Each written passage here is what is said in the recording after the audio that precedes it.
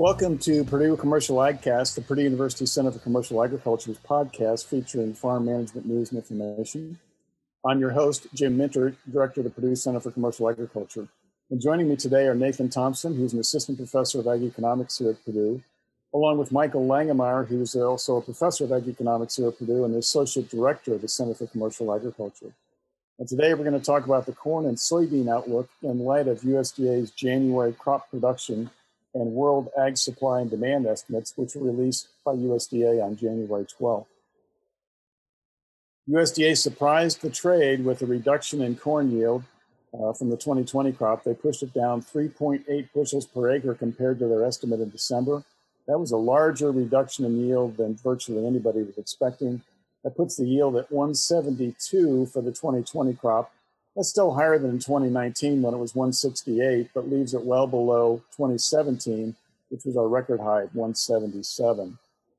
That reduction in yield pulled down the U.S. crop estimate down by 2.2% compared to the December estimate. So the January crop estimate is now 14.18 billion bushels. That's up from 13.62 billion bushels in 2019, which of course was reduced by the planted acreage issue with respect to the weather problems we had in 2019. Leaves us well below the record supply, or production number, which was back in 2016 at 15.15 billion bushels. And early in the year, we were expecting a much larger crop than what USDA actually provided us yesterday on the January report. If you go back and look at the monthly reports going back to June, in June, USDA was forecasting a 2020 crop production of almost 16 billion bushels. They were at 15.995. And then in July, when crop conditions became a little more clear and the planted acreage a little more clear, they came up with an estimate of 15 billion bushels. But truthfully, if you look at August, in August we were expecting a crop size of almost 15.3 billion bushels, and now we're at 14.2 billion bushels. That's a reduction of roughly a little over a billion bushels since August. That's really unusual to see that large of a drop coming relative to that late stage in the growing season. And I think is one of the key reasons why we're looking at the strength we are. So this has been to some extent a supply-driven phenomenon, although I wouldn't characterize 2020 as a short crop year. Do you agree with that, Michael? Yes, I would agree with that. It's just shorter than what we thought it was going to be.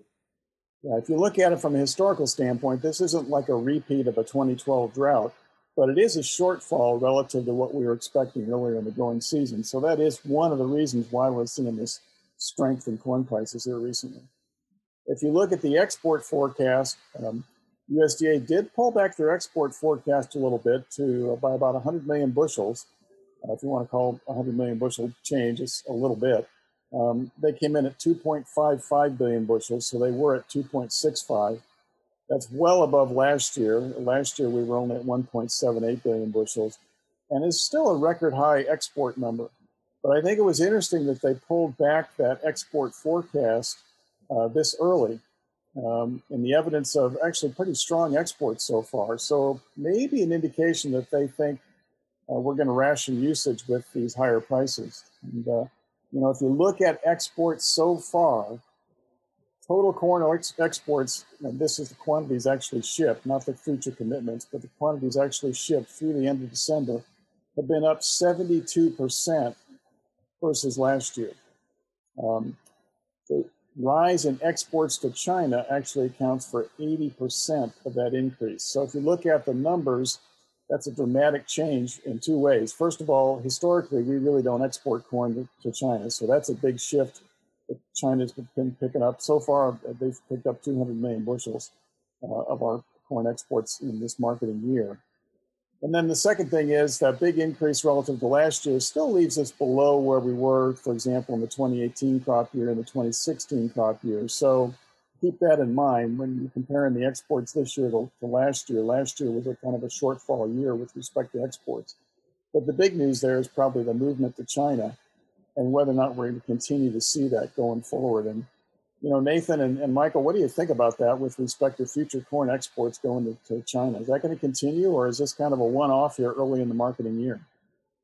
It really depends on the swine herd buildup over there, and it's really hard to figure out whether they're close to where they were before African swine fever hit, or they're still building. This is certainly good news, and hopefully we will see at least some exports of corn to China in the future. Yeah, it's really interesting to see what's going to take place there. China has made some announcements suggesting that their herd rebuilding of their swine herd is actually farther along than I think a lot of people in the West actually think is true. They've indicated their inventories are back to, I think, 2017 levels. I think most of the trade here in the U.S. thinks they have not achieved that level of rebuilding yet, but clearly they are on the march towards a more modern swine industry, and a more modern swine industry is good news for corn and soybean exports from the U.S. and from the world in general, because it implies more of a transition to rations that are based heavily on corn and soybean meal. And so that's a shift for their industry, but it's a little unclear as to whether or not the shift has been large enough so far to sustain the kind of growth we've seen to date. So that's going to be a question mark going forward. And it's something we're going to want to watch pretty carefully with respect to what happens to sales and shipments to China. USDA did pull back their ethanol usage number. Coming in, they were a little over 5 billion bushels. They pulled that back to 4.95 billion bushels. That's a little bit larger than in the 2019 crop year, but leaves the corn being used to produce ethanol estimate well below where it was in the record year of 2017 when we were at 5.6 billion bushels. So kind of a reflection, I think, of what's taken place both in the ethanol market and in the U.S. economy. If you look at the daily ethanol plant margins that are published by Iowa State University's Center for Ag and Rural Development, those ethanol margins at the plant level have really collapsed since that late October, early November timeframe. For a while there, those margins were up to about 50 cents or more per gallon. Recent data here in December and the very beginning of January, we were actually had negative margins. Plants were struggling to cover their variable cost of operation. Here, the first week of January, they're basically back to a kind of a break even on their variable costs, but really no contribution to their fixed costs. So the margins in the ethanol industry have been terrible. And of course, the run up in corn prices has not helped that at all. But then if you look at it from the standpoint of looking at a percent change in ethanol production on a weekly basis, that's pretty interesting. You know, in the beginning of 2020, ethanol production across the U.S. was running ahead of the prior year level. And then, of course, when COVID-19 hit, pulled back on gasoline usage, dropped demand for ethanol pretty dramatically. All of a sudden, weekly ethanol production dropped dramatically. And in April, there were some weeks when ethanol production was running literally almost 50% below year-ago levels. It's recovered substantially since then. But, you know, if you look at the fall, there were a number of weeks there where ethanol production was only down 4 to 5%. And as we got into December and the beginning of January, we're down over 10% now. So instead of seeing continuation of the recovery in ethanol usage that was in production that was going on through the fall, all of a sudden, late fall, early winter, it looks like we're pulling back again. And that's not good news, I think, from an ethanol consumption standpoint in terms of corn users. And I think that's what USDA was looking at. USDA is also looking at a recovery in the U.S. economy in the latter half of the year. And I guess that's going to heavily depend on what takes place with respect to vaccinations, I think. What do you guys have to say about that? Yeah, I think for at least for a few months here, we're gonna see ethanol running below the previous year. The surge in COVID, certainly you're going to be looking at, I think, 10%, a negative 10% change or 10% lower.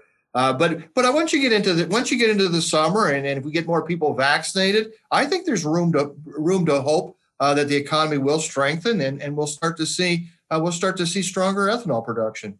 Yeah, the weekly numbers are going to be kind of interesting until we get to roughly the middle of March or so.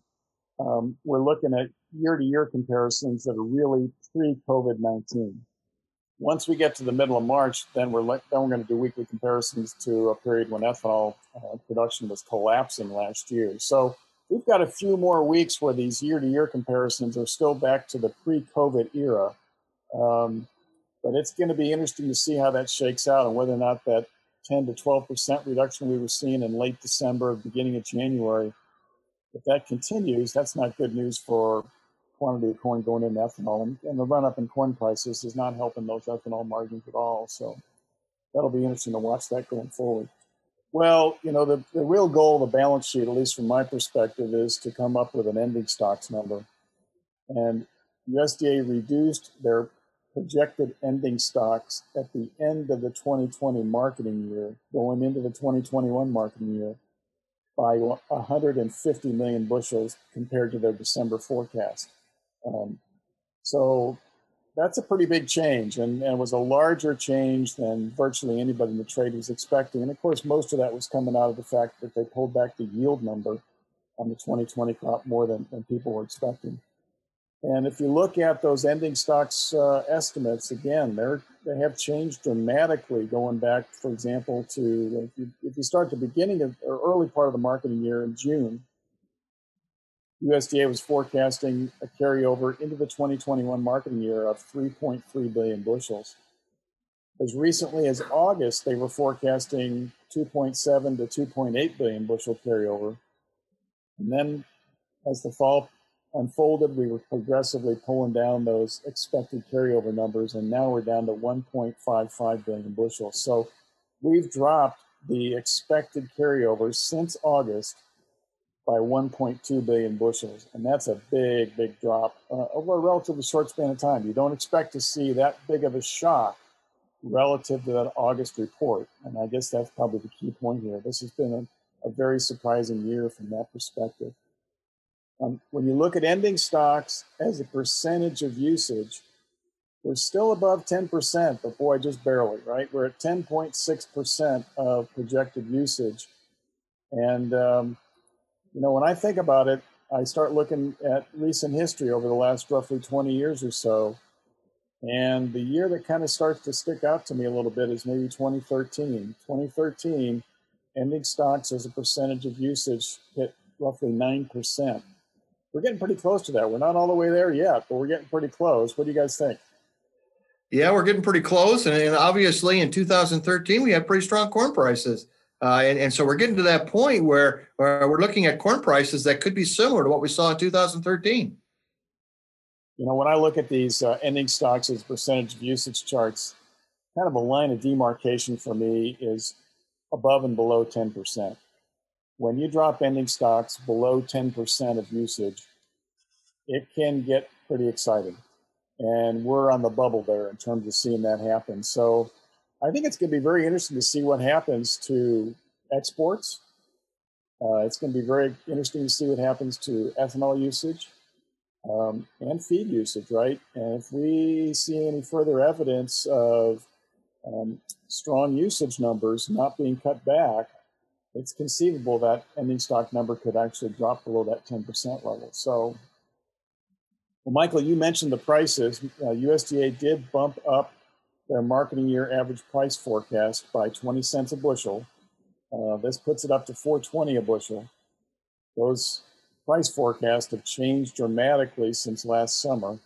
But as you look at it, when I think about prices and start looking at history, the year that I kind of start to focus on, as you mentioned a minute ago, is 2013.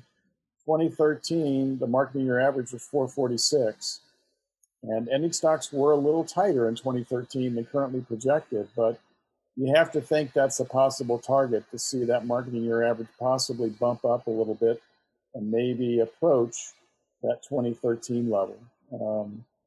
And that'll be interesting going forward. And that has some implications, obviously. We'll talk about this later, but one of the things we're going to talk about today is the sign up for the 2021 farm program.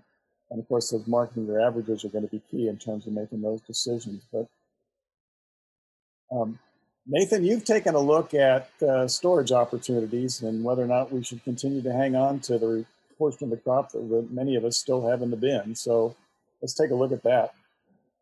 Yeah, so, a lot of folks have probably made some sales here after the first of the year and are kind of thinking about, with the inventory that they do have left, what might be some strategies as far as, how to market that grain. And so I like to start when we're thinking about, looking at, what the marketing opportunities might be over, the remainder of the marketing year, just looking at those cash forward contract bids at some locations that are kind of in central Indiana, close to where we're at, just to get an idea of what's going on.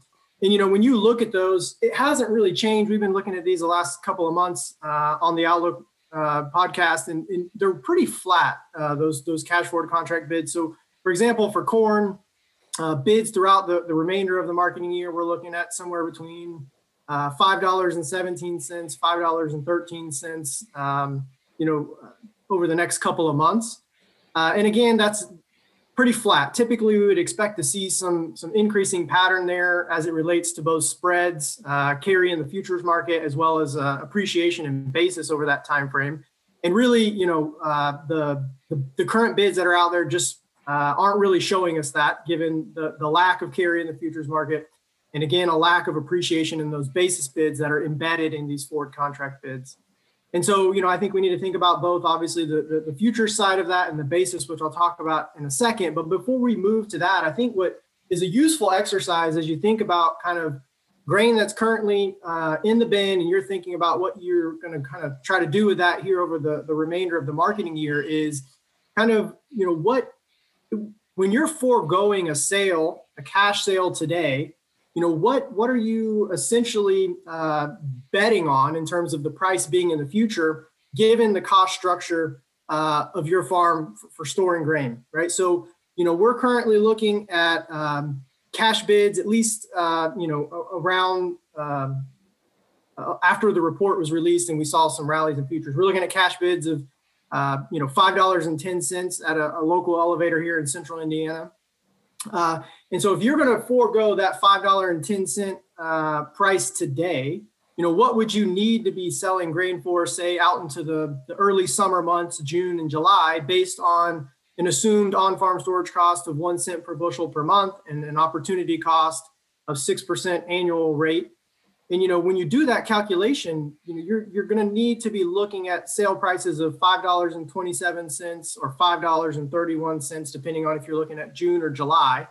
And so, those are pretty big numbers when you think about it. And so thinking about the accumulation of those storage costs and, what price you're foregoing today versus what you would need to sell the grain for in the future to just offset those storage costs. And you could also look at that from more of a commercial storage perspective, which gives you a little bit different view of those numbers. So again, I just in calculating some potential break-even prices here, I assume 4 cents per bushel per month for our commercial storage. And so again, if you're foregoing that about $5.10 cash price today, you'd be looking at probably about $5.50, again, into that early summer timeframe that you would need to get in order to just offset the storage costs that you would incur in commercial storage. And so again, when you think about it like that, it gives you a framework for evaluating, and what am I really holding on for? What do I think is going to happen here in terms of both the futures and the basis in terms of a realistic cash price opportunity in the next coming months? Yeah, and I think that's really helpful. It's something that many of us don't do, right? It's hard to force yourself, I guess, to make those computations, even though those costs exist. So I think kind of thinking about it month by month really does kind of help. And it is a little surprising to think about if you turn down 510 today, you're really thinking about you'd need roughly 550 in July to equate for that if you're doing a commercial storage, or 530 or so in on-farm storage. So let's take a look at the futures. The futures market has been pretty interesting, right? It has been. And so, we've been talking about kind of the spread between futures contracts, throughout the fall have been relatively flat, meaning that there's not a lot of carry in the market. Those more deferred contracts are not really trading at much of a premium relative to the nearby. And again, it's the futures market just sending us a signal that it really wants grain now. And so that hasn't really changed. And so what I thought would be useful, especially given, the big rally that we saw in futures following the release of the report, is just put into context kind of where we've been in the last several months since, this fall, and kind of where we are now. So, in the fall, say back in October, we were looking at corn futures 370, 380. After the report this week, futures were up over $5, $5.30, I think, is about where we landed after the report. And so that's a huge swing and has some implications for some of the strategies that I'm going to talk about here in just a second in terms of, those big run-ups in futures prices can have implications for a speculative storage strategy where you're speculating on both the futures and the basis, because as much as it can go up, those can be gains to you as the producer. Yeah, and those are pretty big moves in futures. And I guess, one of the things we've been talking about is if, depending on how much of your 2020 crop you have remaining to price, this might be an opportunity to lock in some pretty good returns. Michael, you're going to talk a little later about profitability, but these are profitable prices for any of our corn and soybean producers throughout the Midwest. And so you want to think about that. And part of that decision is going to be how much you've already sold, how much of your inventory you have remaining. So if you haven't made some sales, you want to think about it. We also took a look at DEES 21. We started to think a little bit about whether or not you've done any pricing for the 2021 crop. And Nathan, you took a look at that as well. Yeah. So again, when you're looking at these futures prices, you have to kind of peek out ahead and see what's going on in that new crop December 21 futures contract. And again, the rally that we've seen has given us some opportunities there to at least start thinking about what you're going to do with that 21 crop. So when you look out there, we're looking at those December 21 futures, corn futures trading for somewhere in the ballpark of, 450, 460 the last couple of days. Those are very favorable prices, right? And again, I don't think any of us would recommend going out and selling 100% of the 21 crop on the board today. But thinking about a portion of your crop at those prices, there could be some opportunities to get some of the 21 crop, locked in at those prices, which according to, some of the numbers that we have would certainly be profitable for most folks, right? Yeah, and I think a lot of our listeners probably are in a mode of thinking about the 21 crop, but maybe haven't started doing any pricing yet.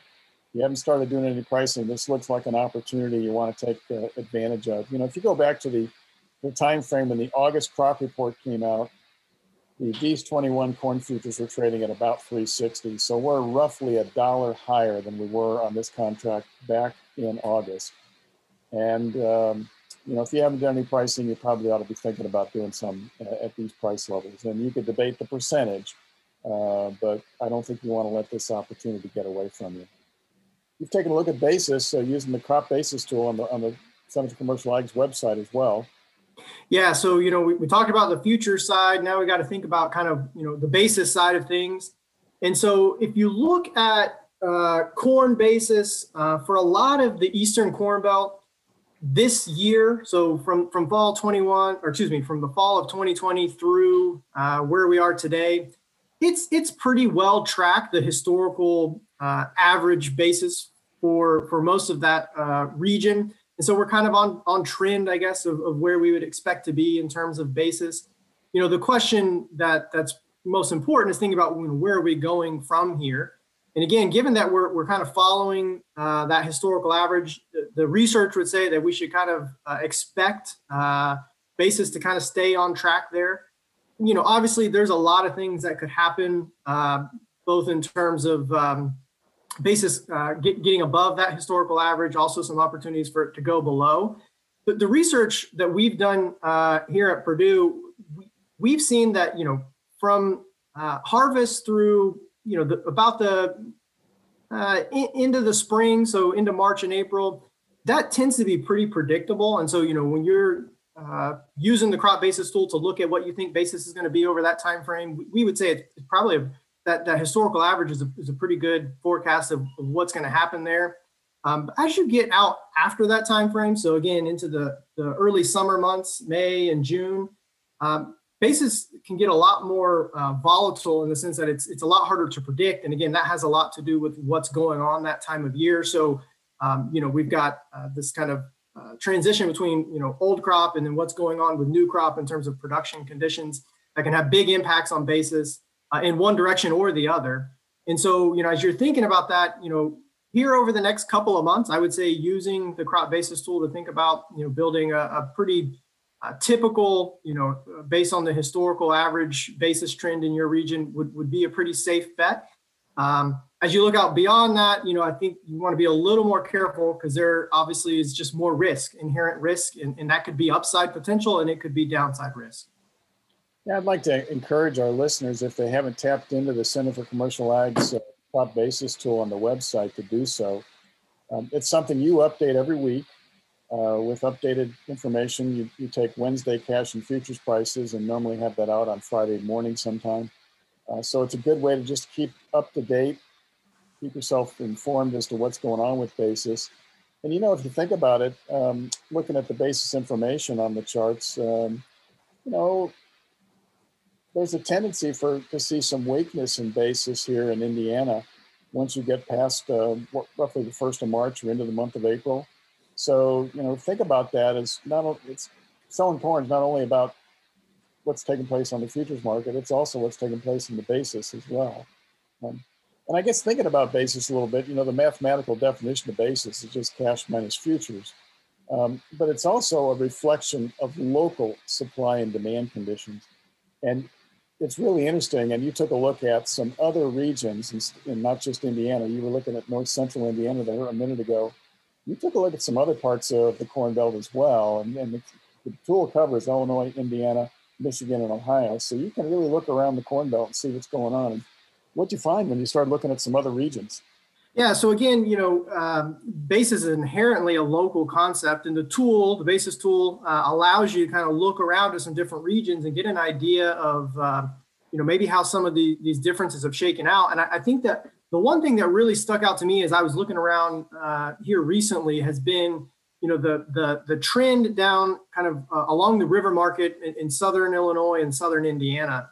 And it's been a very, consistent trend in those southern regions of Illinois and Indiana in terms of, what's been going on. And really what we saw was we started off, the marketing year, September, October, with relatively strong corn basis relative to historical average. It was a little bit volatile jumping around there in October, November or so, but since the middle of November, we've seen basis in those southern regions strengthen considerably above that historical average.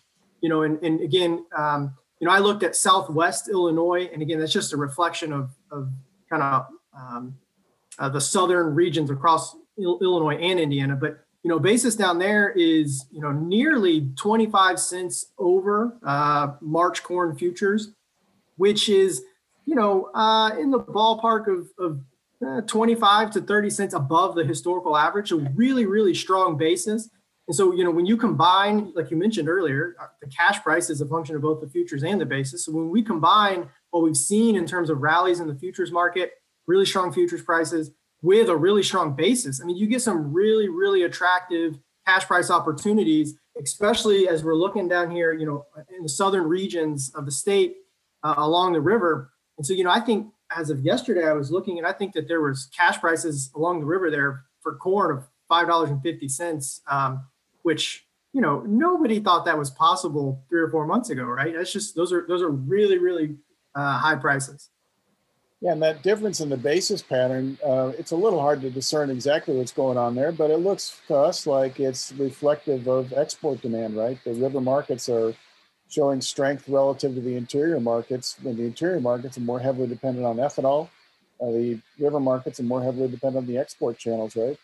I think that's exactly right. And that's, I would kind of use that as a little bit of a relevant information as you think about basis going forward here, at least, especially over the short term. Like I mentioned, as we get out into May, June, July, those early summer months, it's a lot harder to predict what's going to happen. But in the short run, I would expect basis in kind of the central to northern parts of the Eastern Corn Belt to kind of track along that historical average. Whereas along those southern regions, there's a lot more evidence that basis is going to remain strong there as it is currently. And again, that just has a lot of useful, the research that we've done kind of shows that premium above that historical average is going to persist, at least in the short run. So as you're thinking about what basis might look like, different regions, you want to keep that in mind as far as, how that continued strength, again, which appears to be driven by some of that export demand, will likely persist at least over the short run. You've taken a look at storage returns as well, and there's some pretty interesting information when you look at the speculative storage returns this year, right? Yeah, so as we were kind of thinking about what's taken place here over the last couple of months, I thought it was useful just to go back and put into context a little bit what we've seen in terms of kind of these returns to storage up through this kind of point in the year. So basically looking at a speculative strategy where we're just putting grain in the bin in October at harvest. We're not taking any position in the market. We're speculating on both futures and basis, and then making a cash sale at some point later in the year. And in this case, I started out looking at basically storing that corn from October to January, where we currently are. And when you look at that return, and again, I looked at a net return. So in the speculative strategy, that would basically just be the increase in cash price from October to January, minus any storage costs. And again, I think I assumed a non-farm storage cost here of 1 cent per bushel per month, and again, a 6% APR on the opportunity cost. But when you look at the cash prices that we're seeing currently following the rally in futures after the report this week, we're looking at where we sit today in January of 2021, a net return on that strategy of $1.27 per bushel for corn. So you're $1.27 per bushel better off today than you were if you'd have sold corn in October. And when you put that number in context of kind of history, I looked at like the last 30 or so years, going back to about 1989, 1990. That's far and away the highest return to this point in the marketing year in terms of January, right? I think the closest thing would be maybe back in 2007, we were looking at maybe 80 cents or so. And so, a huge, huge return to this point in the year. And when you look at that, it kind of begs the question, well, does that have any sort of power as far as predicting where we might be going over the next several months? And so I looked at kind of that same sort of strategy, storing the corn from October, not taking any position in the market, but getting it out till May. And again, when you look at it that way, there are some years that are much more comparable in terms of those returns. It's obviously a longer time horizon as far as what the storage was, but there are some years where we see these really big speculative returns. 95, 2007, 2010 are all years where we saw over $1.50 in again a net return to a speculative strategy. But what had happened in January in those years was not really any sort of useful information as far as predicting those outcomes. And so I guess my point in saying all of this is, it's really interesting to think about the level of increase in cash prices that we've seen this year in a very short period of time, but not necessarily, I guess, assuming that increase is going to just continue moving through the rest of the marketing year. As it's not a guarantee. There certainly is upside potential, but there's also downside risk. Nathan, when I think about the storage returns, you and I have done some marketing workshops here across Indiana the last few years. And, one of the things we've talked about is that storing corn unpriced into the December or maybe early January timeframe, year in and year out, is a pretty good strategy. And, your analysis supports that. But we've never seen a year like this, right? This is, I think you mentioned 2007. The returns so far this year have been roughly 50% higher than they were in that 2007 marketing year. The other thing I think about when you look at the years when you have really, really positive speculative storage returns out to the May timeframe, there's only 3 years that exceed the returns we've obtained so far this year. So again, depends a lot on where you're at with your own marketing strategy. But if you have a high percentage of the 2020 crop still in storage, this analysis would maybe support the idea that you should be locking in some of that positive storage return now. And not that you wouldn't want to continue to store part of the crop, because there is a chance that those returns could improve. But that's been a heck of a ride over these last 3 or 4 months, right? Yeah, I think that's a great point. I would reiterate that and say, yeah, I think that what we're seeing in terms of uh, marketing opportunities currently, you have to be seriously thinking about making some sales. In what you do want to kind of hang on to and maybe see what happens here over the next 2 or 3 months. I think that would be a relatively safe time frame. Beyond that, I think there could be some more downside risk after you get out to that May timeframe. But here over the next couple of months, if you wanted to trickle out some and kind of hold on for some potential upside, I think that would be fine. But certainly you don't want to be passing up what we're seeing in terms of price opportunities currently. Yeah, I think some of the information we've already presented would suggest how difficult it is to forecast what's going to happen, right? So don't get too confident about your knowledge and your ability to forecast what's going to happen these next few months and allow that to take away a very profitable marketing opportunity for a portion of your crop. So spreading those sales out makes a lot of sense to me. Let's turn our attention to soybeans. USDA reduced the U.S. yield estimate again for soybeans. It was only by 0.5 bushel per acre, but when the supplies are as tight as they are in the soybean market, that's enough to make a difference. So the yield estimate came in at 50.2 bushels per acre. That's up compared to last year. Last year we were at 47.4, but our record yield was back in 2016 at 52 bushels per acre. So you think of it from a trend standpoint, we were pretty much on target with respect to trend, but it was less than anticipated earlier in the year. And that yield reduction pulled down the crop size by 35 million bushels. That doesn't sound like a lot, but again, when supplies are as tight as they are in the soybean market, that's enough to make a difference.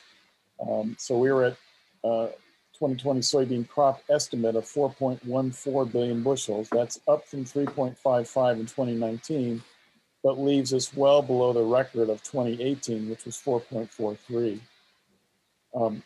Exports were bumped up again by USDA by 30 million bushels. They were at 2.2 billion bushels coming in. Now they're at 2.23 billion bushels. That's up dramatically compared to last year when we were at 1.68, and in 2018 when we were at 1.75. And actually leaves us with a larger export forecast than we had back in 2016 or 2017 before we started having trade difficulties with China. So far, soybean exports, actual shipments through the end of December, are up 78% this year compared to last year. And that rise in exports is all really attributable to the rise in exports to China. In fact, a little more than China accounts for a little more than the total increase.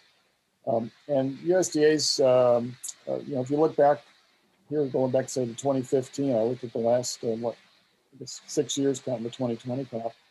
That's the largest export number we've seen here at this stage of the marketing year. And I guess it's important to make sure you're looking at this stage of the marketing year when you make these comparisons. U.S. exports tend to be somewhat seasonal, particularly when you look at a destination like China, because as the South American crop becomes available a little later in the winter, the world starts shifting its attention to importing soybeans from South America. So big gains now are probably going to be smaller gains later on. So don't get too hung up on that 78% increase. But nevertheless, it's a very positive export picture. And again, speaks back to what we mentioned earlier with respect to what's going on in the hog industry in China. The reason China is importing soybeans is largely to feed them the livestock, and a big chunk of that is going into the rebuilding of their hog herd. And so the uncertainty about just how large that hog herd is continues to be a big deal going forward. If you look at the ending stocks forecast, a little bit like corn, but actually more dramatic than corn, they have changed dramatically since that August crop report. In August, when we did a webinar and talked about ending stocks forecast, the USDA was forecasting ending stocks of 610 million bushels at the end of the 2020 marketing year, going into the 2021 marketing year. And they have progressively pulled down that ending stocks estimate as we've progressed through this 2020 marketing year. And now it's down 35 million bushels compared to just a month ago. So the January estimate, 140 million bushels. down from 175 million bushels last month. That was down from 190 in November. In October, they were at 290. So you can see how dramatically this has changed in response to this rapid run up in exports and also cutting back on the estimates of the soybean crop size in the 2020 marketing year. When you look at ending stocks as a percentage of total usage, we're down below 4% now, 3.1% ending stocks as a percentage of usage for the 2020 marketing year going into the 2021 marketing year. That's not quite all the way back to where it was in 2013, but boy, it's getting close. In 2013, the carryover was estimated at 2.6%. So we are very close to being 2013 tight on these ending stocks. And that's important because as you look at the forecast from USDA, they raised their price forecast by 60 cents a bushel for the marketing year average to $11.15. That's still almost $2 below the 2013 marketing year average, which was $13. And a little bit like corn, as tight as these ending stocks are, you have to think that prices we achieved in 2013 might be the target.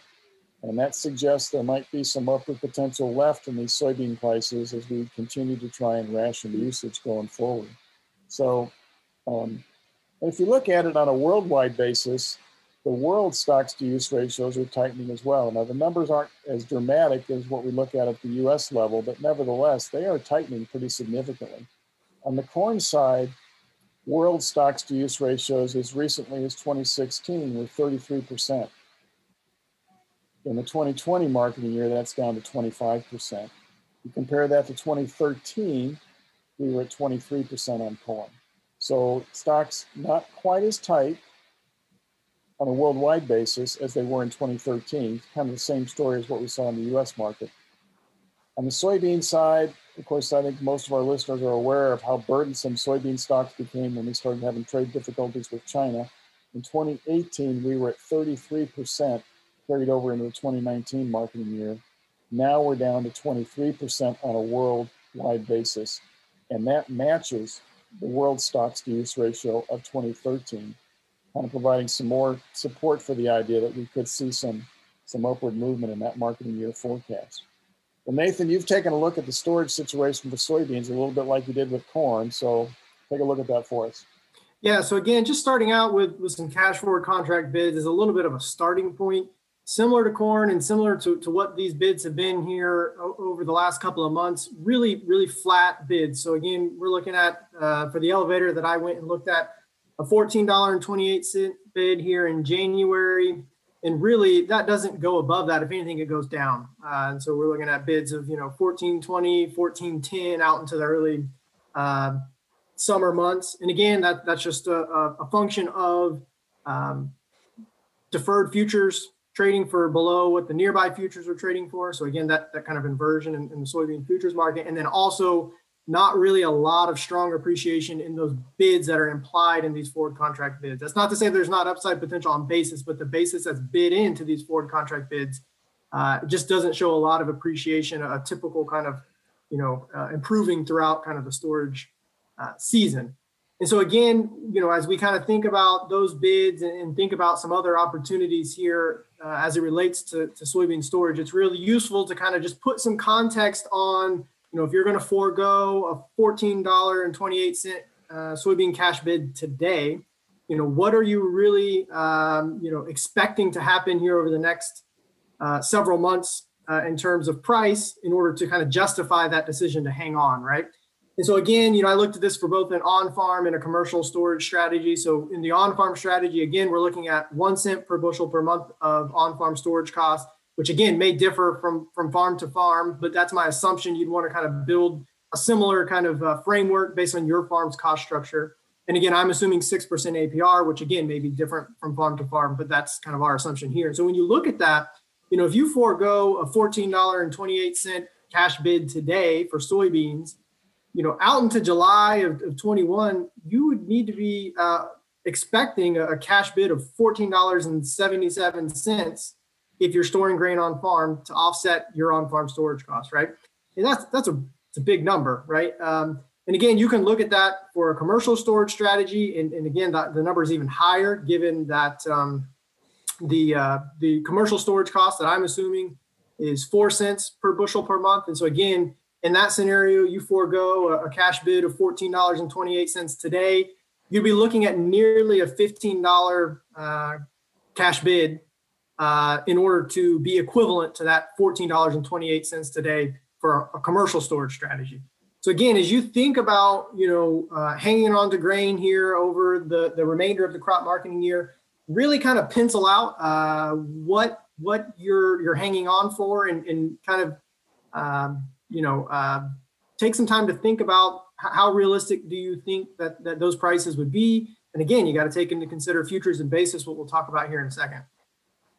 Yeah, so it's really interesting to me, and I think really instructive to do the computations, to think about if you turn down today's price, what do you need in the future to essentially match that given your cost structure? And you looked at two different cost structures, but if you're in commercial storage, $14.28 today equates to roughly $15 in July. And I think that's a surprising calculation for a lot of us that haven't actually bothered to pull out the calculator and punch the numbers, right? So very useful to think about it that way. You've also taken a look at the futures market, and that's a pretty interesting story, right? Yeah. So again, we've been kind of just trying to pay attention to what's going on here, especially in terms of those futures price spreads as they relate to kind of how we think about storage strategies in particular. And again, throughout the fall and continuing into the beginning of the new year, the structure of the soybean futures market has not offered a lot of incentive in terms of futures price spreads, not a lot of carry in those markets. Really, the market has been inverted for quite a while with those more deferred soybean futures contracts actually trading below the nearby. And so again, what I thought was useful is just take a step back and think for a second about what we've seen in just price level, not the spreads themselves, but the overall futures price level. And again, if you go back to this fall when we were harvesting, you were looking at soybean prices around $10 a bushel for March 21 soybean futures contract. And again, after the report this week, we've got prices that are, over $14, $14.50, $14.20. And so, a huge swing that we've seen here. And again, in a short period of time, which has really big implications for grain that folks have stored, and particularly for that grain that they haven't taken a futures position on. Yeah, it's a pretty interesting chart when you look at it. It's a little bit like corn, but maybe not identical, because we can seeing a little more ongoing strength in the soybean futures maybe than what we saw in the corn. Corn had a little bit of a negative day there. So anyway, as you look at what's taking place here, again, like the corn, if you haven't priced any of those soybeans from 2020, don't let this get away from you. There's a story out there with respect to maybe things could get tighter, and a lot of that revolves around really two things. One is what's taking place in South America. We're going to know a lot more about that over the next few weeks with respect to how large or how small their harvest turns out to be. And we're just getting some very early harvest reports, but USDA on this report didn't change their forecast for Brazilian soybean production. They kept that even at 133 metric tons. And as you look at the Argentine situation, they did pull that number back a little bit. I think they pulled it back 2 million metric tons. So a small change there, but how much do you want to bet on what's going on in South America, I guess is kind of what I would think about. And the other thing, obviously, is what's taking place in China and how rapidly their exports or imports would switch from the U.S. to South America. So those are a couple of wild cards out there, but these price levels look relatively attractive, so you want to be careful about letting them get away. And then you took a look at new crop, right? Because there's an opportunity there as well. Yeah, same as with corn. I mean, when you're looking at those prices, you got to peek out here ahead and look at the November 21 soybean, the new crop, and it's currently trading for $11.90, right? And you compare that to back not long ago, that contract was trading this summer for $8.50 or so. So that's a huge swing, and I think that you got to be a little bit careful here. You look at that $11.90 for the new crop relative to what we're seeing kind of in the nearby contracts. Obviously, it's not nearly as high, But Michael, I know you're going to talk to us in a little bit about some of your income projections for 2021, where you're using these new crop futures prices. You know, those are well above a lot of folks' break evens, right? There's profitable opportunities at that level. That's definitely the case. And the Case Farm, for example, has a break even price of under $10. And so, and there's a lot of people in that situation. So these are good prices. There's no ifs, ands, or buts about that. Yeah. You know, Nathan, if you look at the time frame when the August crop report came out and look at that November 21 soybean futures then versus today, you know, those prices are roughly $3 higher than they were back in the middle of August. And so again, could they go higher? Sure.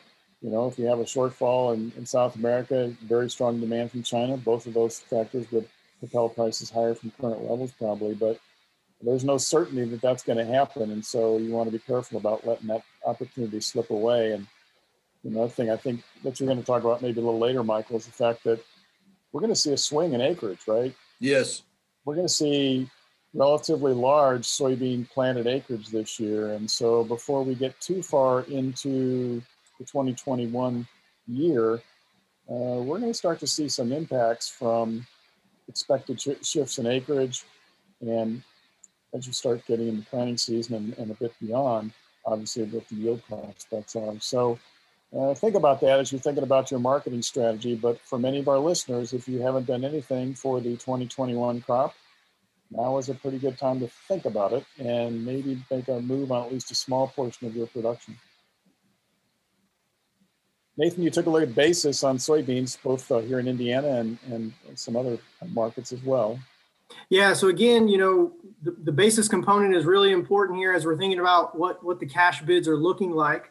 And so, you know, starting out just kind of a baseline, north central Indiana, you know, which is reflective of what we've seen really across the Eastern Corn Belt, is we've had strong soybean basis going back to, you know, the spring of 19 when we had planting issues, and that has persisted throughout the 19-20 crop marketing year and followed in here to the 2020-2021 crop marketing year. And so, you know, we've got basis levels that are, you know, 20, 30 cents above the historical 2-year average, which is what we use when we're looking at soybean basis. And so again, based on our research, is you're looking at, you know, where basis might be heading here over the near term, we would expect that premium above that historical average, so that kind of strength in basis to continue at least over the short term. Again, as you think about getting a little further out into the early summer, maybe May and June,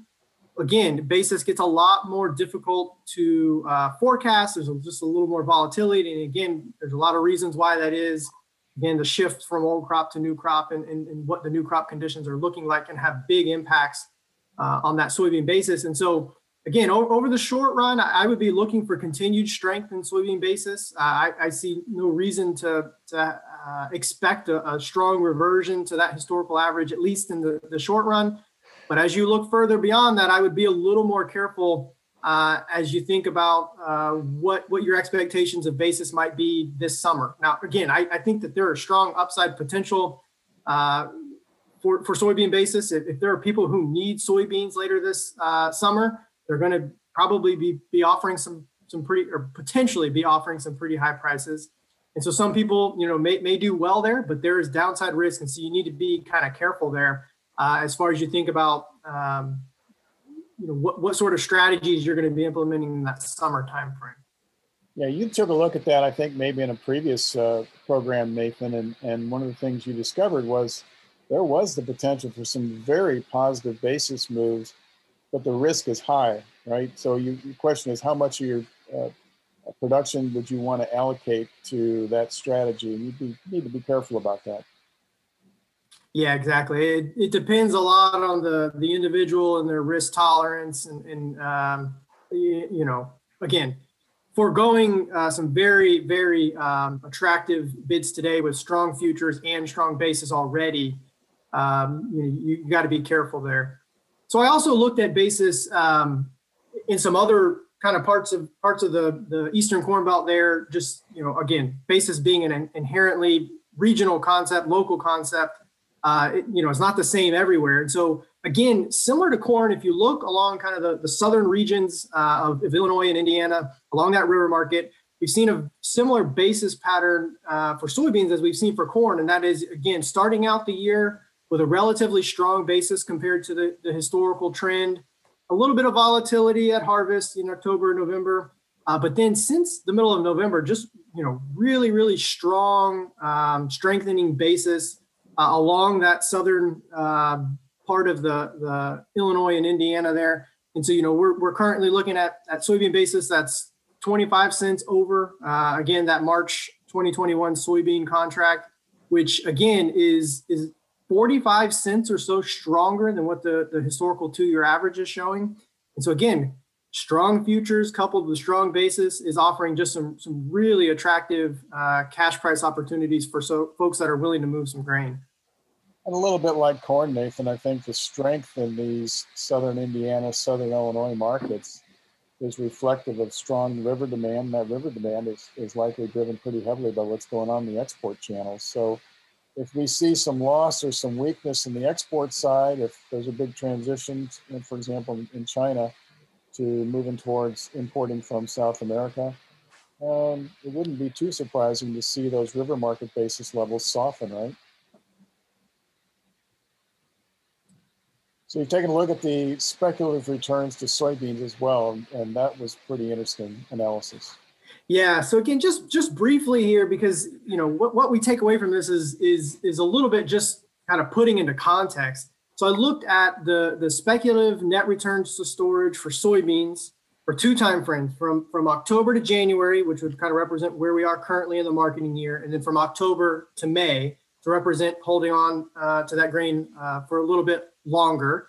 And again, I looked at that for a number of crop years, right? And when you look at what's going on in the current year, so in 2020, if you had stored soybeans in October and you were ready to make a cash sale today at what cash prices are, you'd be looking at a net return to that strategy of $4.19 a bushel. So you're $4.19 better off today than you were with an October sale, which again, is just phenomenal when you put it in the context of what we've seen over the last 30 years for that same strategy repeated over and over. The highest I think I'm seeing here is maybe a little over $1 per bushel in 2007. So 4 times higher than anything we've seen in the last 30 years. And again, it's just a function of the phenomenal rally in futures that we've seen here in the last 3 or 4 months, coupled with strong basis that we just talked about. Has given us some really favorable opportunities. Again, to kind of put that into a little more context, comparing that with what we see for that strategy of storing speculatively from October to May, there are certainly some years where we see some really high returns to that strategy. So again, 2003, we're looking at $2.41 a bushel. 2007 was $3.61. 2010, $2.66. So again, those are at least in the same ballpark of the $4 that I'm talking about here in 2020. And again, using kind of these numbers to make any sort of forecast of what to expect here over the next couple of months is difficult. There's not a lot of predictive power in these numbers, in the sense of we don't see any strong trends where, years with really high returns from storing till May had some sort of trend as far as what happened in January. Doesn't seem to be any sort of a relationship there. But nonetheless, it just puts what we're seeing in terms of a cash price opportunity today for soybeans into some historical context, and provides a little more context as far as, if you're holding on for more here over the next couple of months, it certainly is possible, but it would be, phenomenal in terms of the historical realm to get much higher than we currently have. Yeah, it's really interesting. Excuse me. Nathan, you looked at this historically, and I remember going back over the last 30 or 31 years, I think there's 8 times when that speculative return to May has exceeded $1 a bushel. And we're at 4 times that this time. That's one thing that's kind of interesting, and we've already got it, here in January. And the other thing about that is, Speculative returns to storage for soybeans is a better bet than for corn year in and year out. If you think about a long-term strategy, do I want to routinely store some of my crop unhedged, just flat price storage out into the May timeframe? Year in and year out, that's a better strategy for soybeans than it is for corn. And if you look at the situation this year with how tight soybean stocks are, I'm inclined to think, if you're trying to choose, do I want to store some soybeans out into the spring or do I want to store some corn out in the spring? I'd probably lean towards soybeans because of how tight the stock situation is. Not that I would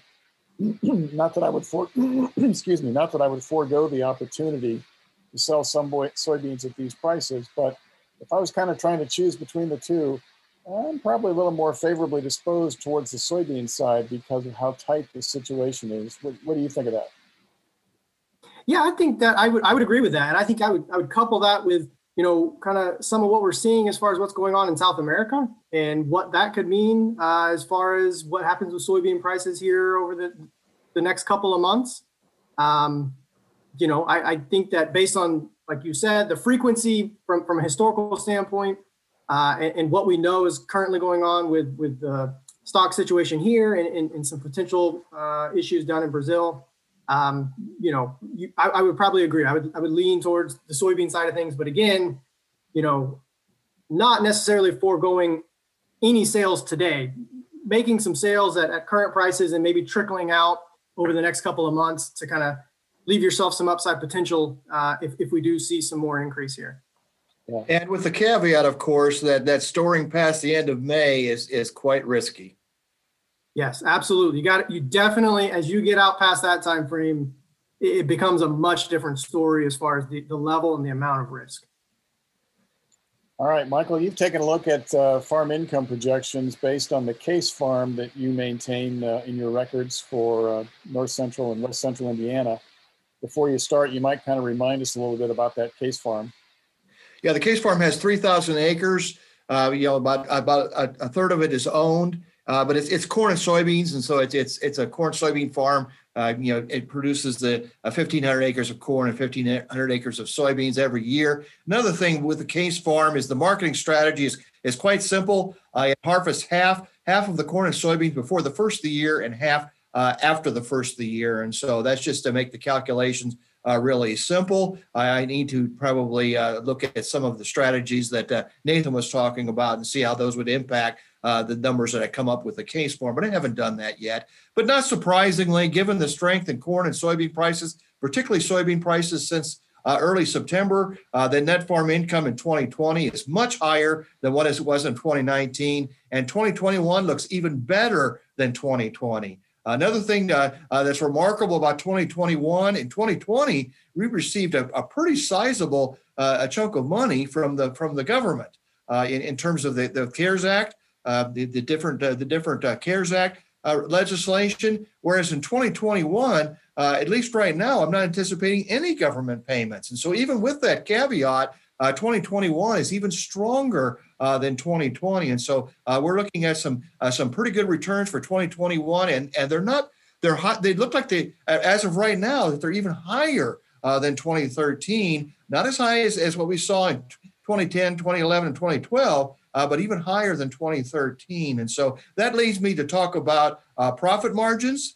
Just to put this in perspective, if we look at the profit margins since 2007 for this case farm, they're right around 17%. That would put this case farm in the top third in terms of long-term profit margin. So it's a fairly profitable farm. I set it up that way. But the main point I want to make here is the profit margins in 2020 and 2021 are above the average from 2007 to 2021. We had some really good years there from 2007 to 2013. So that's saying something. And the main reason I wanted to talk about the profit margin, Nathan and Jim, is the fact that these profit margin for 2021 is calculated, assuming that you're going to take advantage of these strong prices right now, and you're going to sell some of the 2020 crop in the next 3 months, January, February, and March, and that you're going to start thinking about pricing some of your 2021 crop to take advantage of some pretty strong prices, potential prices for that new crop. And so that leads back to what Nathan was talking about earlier,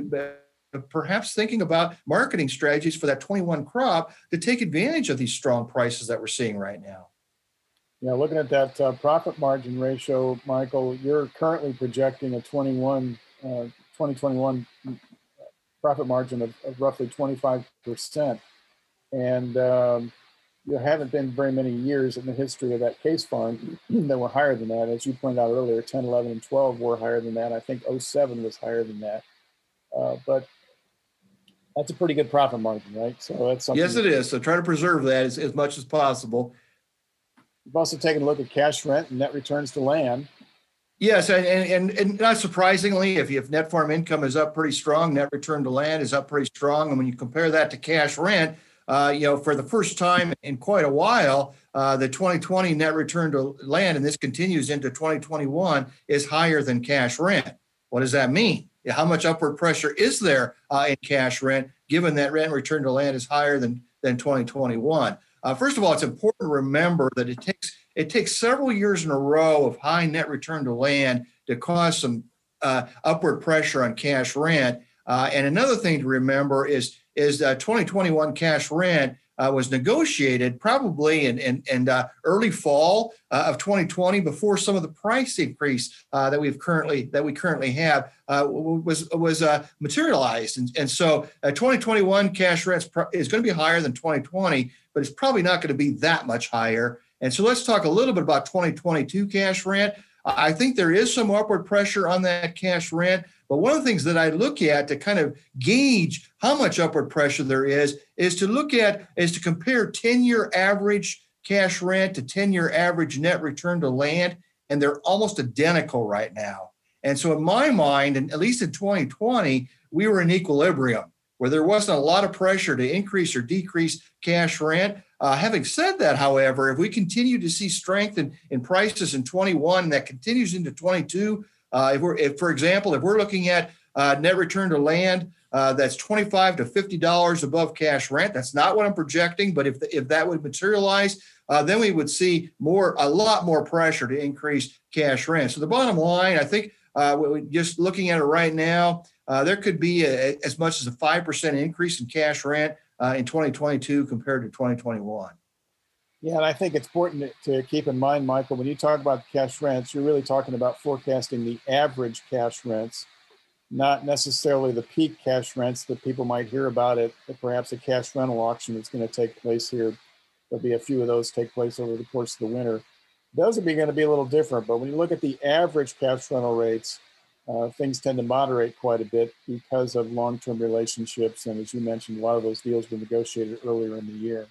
And obviously, quality of land is also going to be important. I mean, usually what happens when you're seeing fairly strong net return to land is you see more upward pressure on the high productivity land. Exactly the reverse is what you've probably seen on the way down. When you had low net returns, there's probably just as much pressure on the high productivity land as there was on the low productivity. But when you're looking at stronger net return to land, just giving the cost structure between low and average and high quality land, you're probably seeing a little more upward pressure on the high productivity land. Yeah, good point. Well, you've taken a look at caution people when they're thinking about planning decisions here for the 21 crop. Is we've had this large increase in soybeans, and so the natural question to ask is soybeans look like they're going to be substantially more profitable than corn? And my short answer is no. We're not looking at a situation like we saw in 16, 17, and 18, and in 2020 for that matter. You couldn't predict that, but we didn't know soybean prices were going to increase as much as they did relative to corn. But when you look at the 21, prices, you're looking for the new crop, looking at the new crop futures. There doesn't seem to be that much difference in the profitability prospects or the net return prospect for corn and soybeans. And so that leads me to say that I don't think we're going to see a lot of second-year soybeans in Indiana in 21. And I don't think it makes sense to have a lot of second-year soybeans. Of course, that does vary depending on where you're at in the state. We tend to have more second-year soybeans on East Central, Northeast Indiana. compared to the other parts of the state. But it looks to me like the profitability is going to be similar for corn and soybeans. However, I think it's interesting to point out that changed recently, right? Because you updated your estimates following this World Ag Supply Demand. That 3.8 bushel decrease in corn made corn considerably more attractive, to the tune of $25 to $30 per acre. And so, yes, corn looks a lot better in the last week. So it's going to be interesting to see how this plays out over the course of the winter as people are making their final planting decisions. The trade's been expecting a very large increase in soybean planted acreage this spring, and been some talk here recently about whether or not we might see an even larger increase in soybean acreage. And what's your take on that, Michael? I think in Indiana we've had more soybeans than corn the last several years. I still think, like I said last year at this time, that I expect about 50-50 corn and soybeans in Indiana, and more soybeans than corn in Ohio, but that's typical for Ohio. I think where you're going to see the changes is in the Western Corn Belt. I think we'll see less continuous corn in the Western Corn Belt, and there'll be more soybeans on some of those continuous corn acres in the Western Corn Belt. That's where the soybean acres will come from, in my mind. Yeah, good point. Well, farmers have to think about signing up for the Farm Bill for 2021, and that deadline is coming up pretty soon, March 15. You've taken a short look at that. It turns out the decision is not going to be too hard for most producers. That's the good Very news. simple decision. Let's just reiterate what the PLC prices are, and think about those levels compared to what Nathan was talking about earlier. The corn PLC price is $3.70. Obviously, 2020 and 21 price is probably going to be. It looks like it's going to be higher than that. PLC price for soybeans is $8.40. $8.40. So that's considerably below where we're currently at. And then wheat, wheat is $5.50. The prices are higher than that for U.S. wheat prices, but not that much compared to corn and soybeans. And so, like as you said, Jim, this is going to be pretty easy. And the reason it's going to be pretty easy is when we were looking at 19 and 20, we were recommending to look at a PLC program for corn and wheat and ARC County for soybeans. We're not changing those recommendations. Doing some calculations, it appears that PLC is still attractive for corn and wheat, in particular wheat, but still attractive for corn and wheat, and ARC County is attractive for soybeans. The ARC County for soybeans, I don't think that's going to change anytime soon because of the extremely low PLC price. Corn, we look at 2022, that may change because that, but for corn, there still is, you look at the new crop, for corn, there still is a chance that price is going to drop below $3.70. That's not the best case, or the best case, or the worst, are the most likely case. But certainly there is a chance, a non-zero chance that corn price is going to drop below $3.70, and so PLC is still attractive for corn. Though if we would forecast using most likely prices, we would forecast no PLC or ARC County payments. Yeah, so I think a couple of points as we kind of wrap up here, Michael. One is, I think there's some confusion about this. When you sign up this year, you're signing up for 1 year. You're signing up for the 2021 crop year. I think some people thought maybe this was a multi-year sign up. It's not. You sign up for 2021. So you don't have to worry about forecasting, 2 and 3 years out into the future. That's the first point. And then the second one is, given current pricing relationships and expectations, we don't think that there's going to be any ARC County or PLC payments made. And your budgets kind of reflect that. And you were talking about that earlier, but I wanted to kind of reiterate that point. And for the vast majority of people that are listening to this podcast, it's probably making the same choice that you made last time, which on the corn and wheat side is PLC, and on the soybean side, ARC County. And so it should be pretty straightforward for most people. There's a few exceptions to that. I think you looked at one exception where ARC County might make sense for corn. Michael, you might mention that. A scenario where the corn price would end up slightly above $3.70, $3.70 to $4.20, for example, and low yields. It would take a combination of both of those things. And so typically when we do budgets, when we're looking at future decisions like this, we assume trend yields. Even under trend yields, the ARC County doesn't look very attractive. even with the 370 to 420 price. Yeah. So I still think because there's a chance that corn's going to drop below 370 for the 21 crop year, that PLC is the better choice for corn. So put it another way, there's a mathematical possibility that our county could be better than PLC. Yes. It's just not a very high probability. Well, if you think about if you're betting on a low yield scenario, typically on a broader basis, that would imply stronger prices. So anyway. Yes. Yes. The natural hedge that we typically have in the Illinois you'd area. be betting on a very unusual scenario. It's mathematically possible, but very unlikely, at least in our perspective. Yeah. So, and then we have crop insurance for the low yield scenario. So. Good point. Well, that kind of wraps up our discussion for today. I encourage you to share the Purdue Commercial Ag podcast with your friends and colleagues. And on behalf of my colleagues, Nathan Thompson and Michael Langemeyer, and the Purdue University Center for Commercial Agriculture, I'm Jim Minert. Thanks for listening to our podcast. Our next Crop Outlook webinar will be on February 10th, following USDA's February WASDE update. We hope you join us for that. Thanks for listening.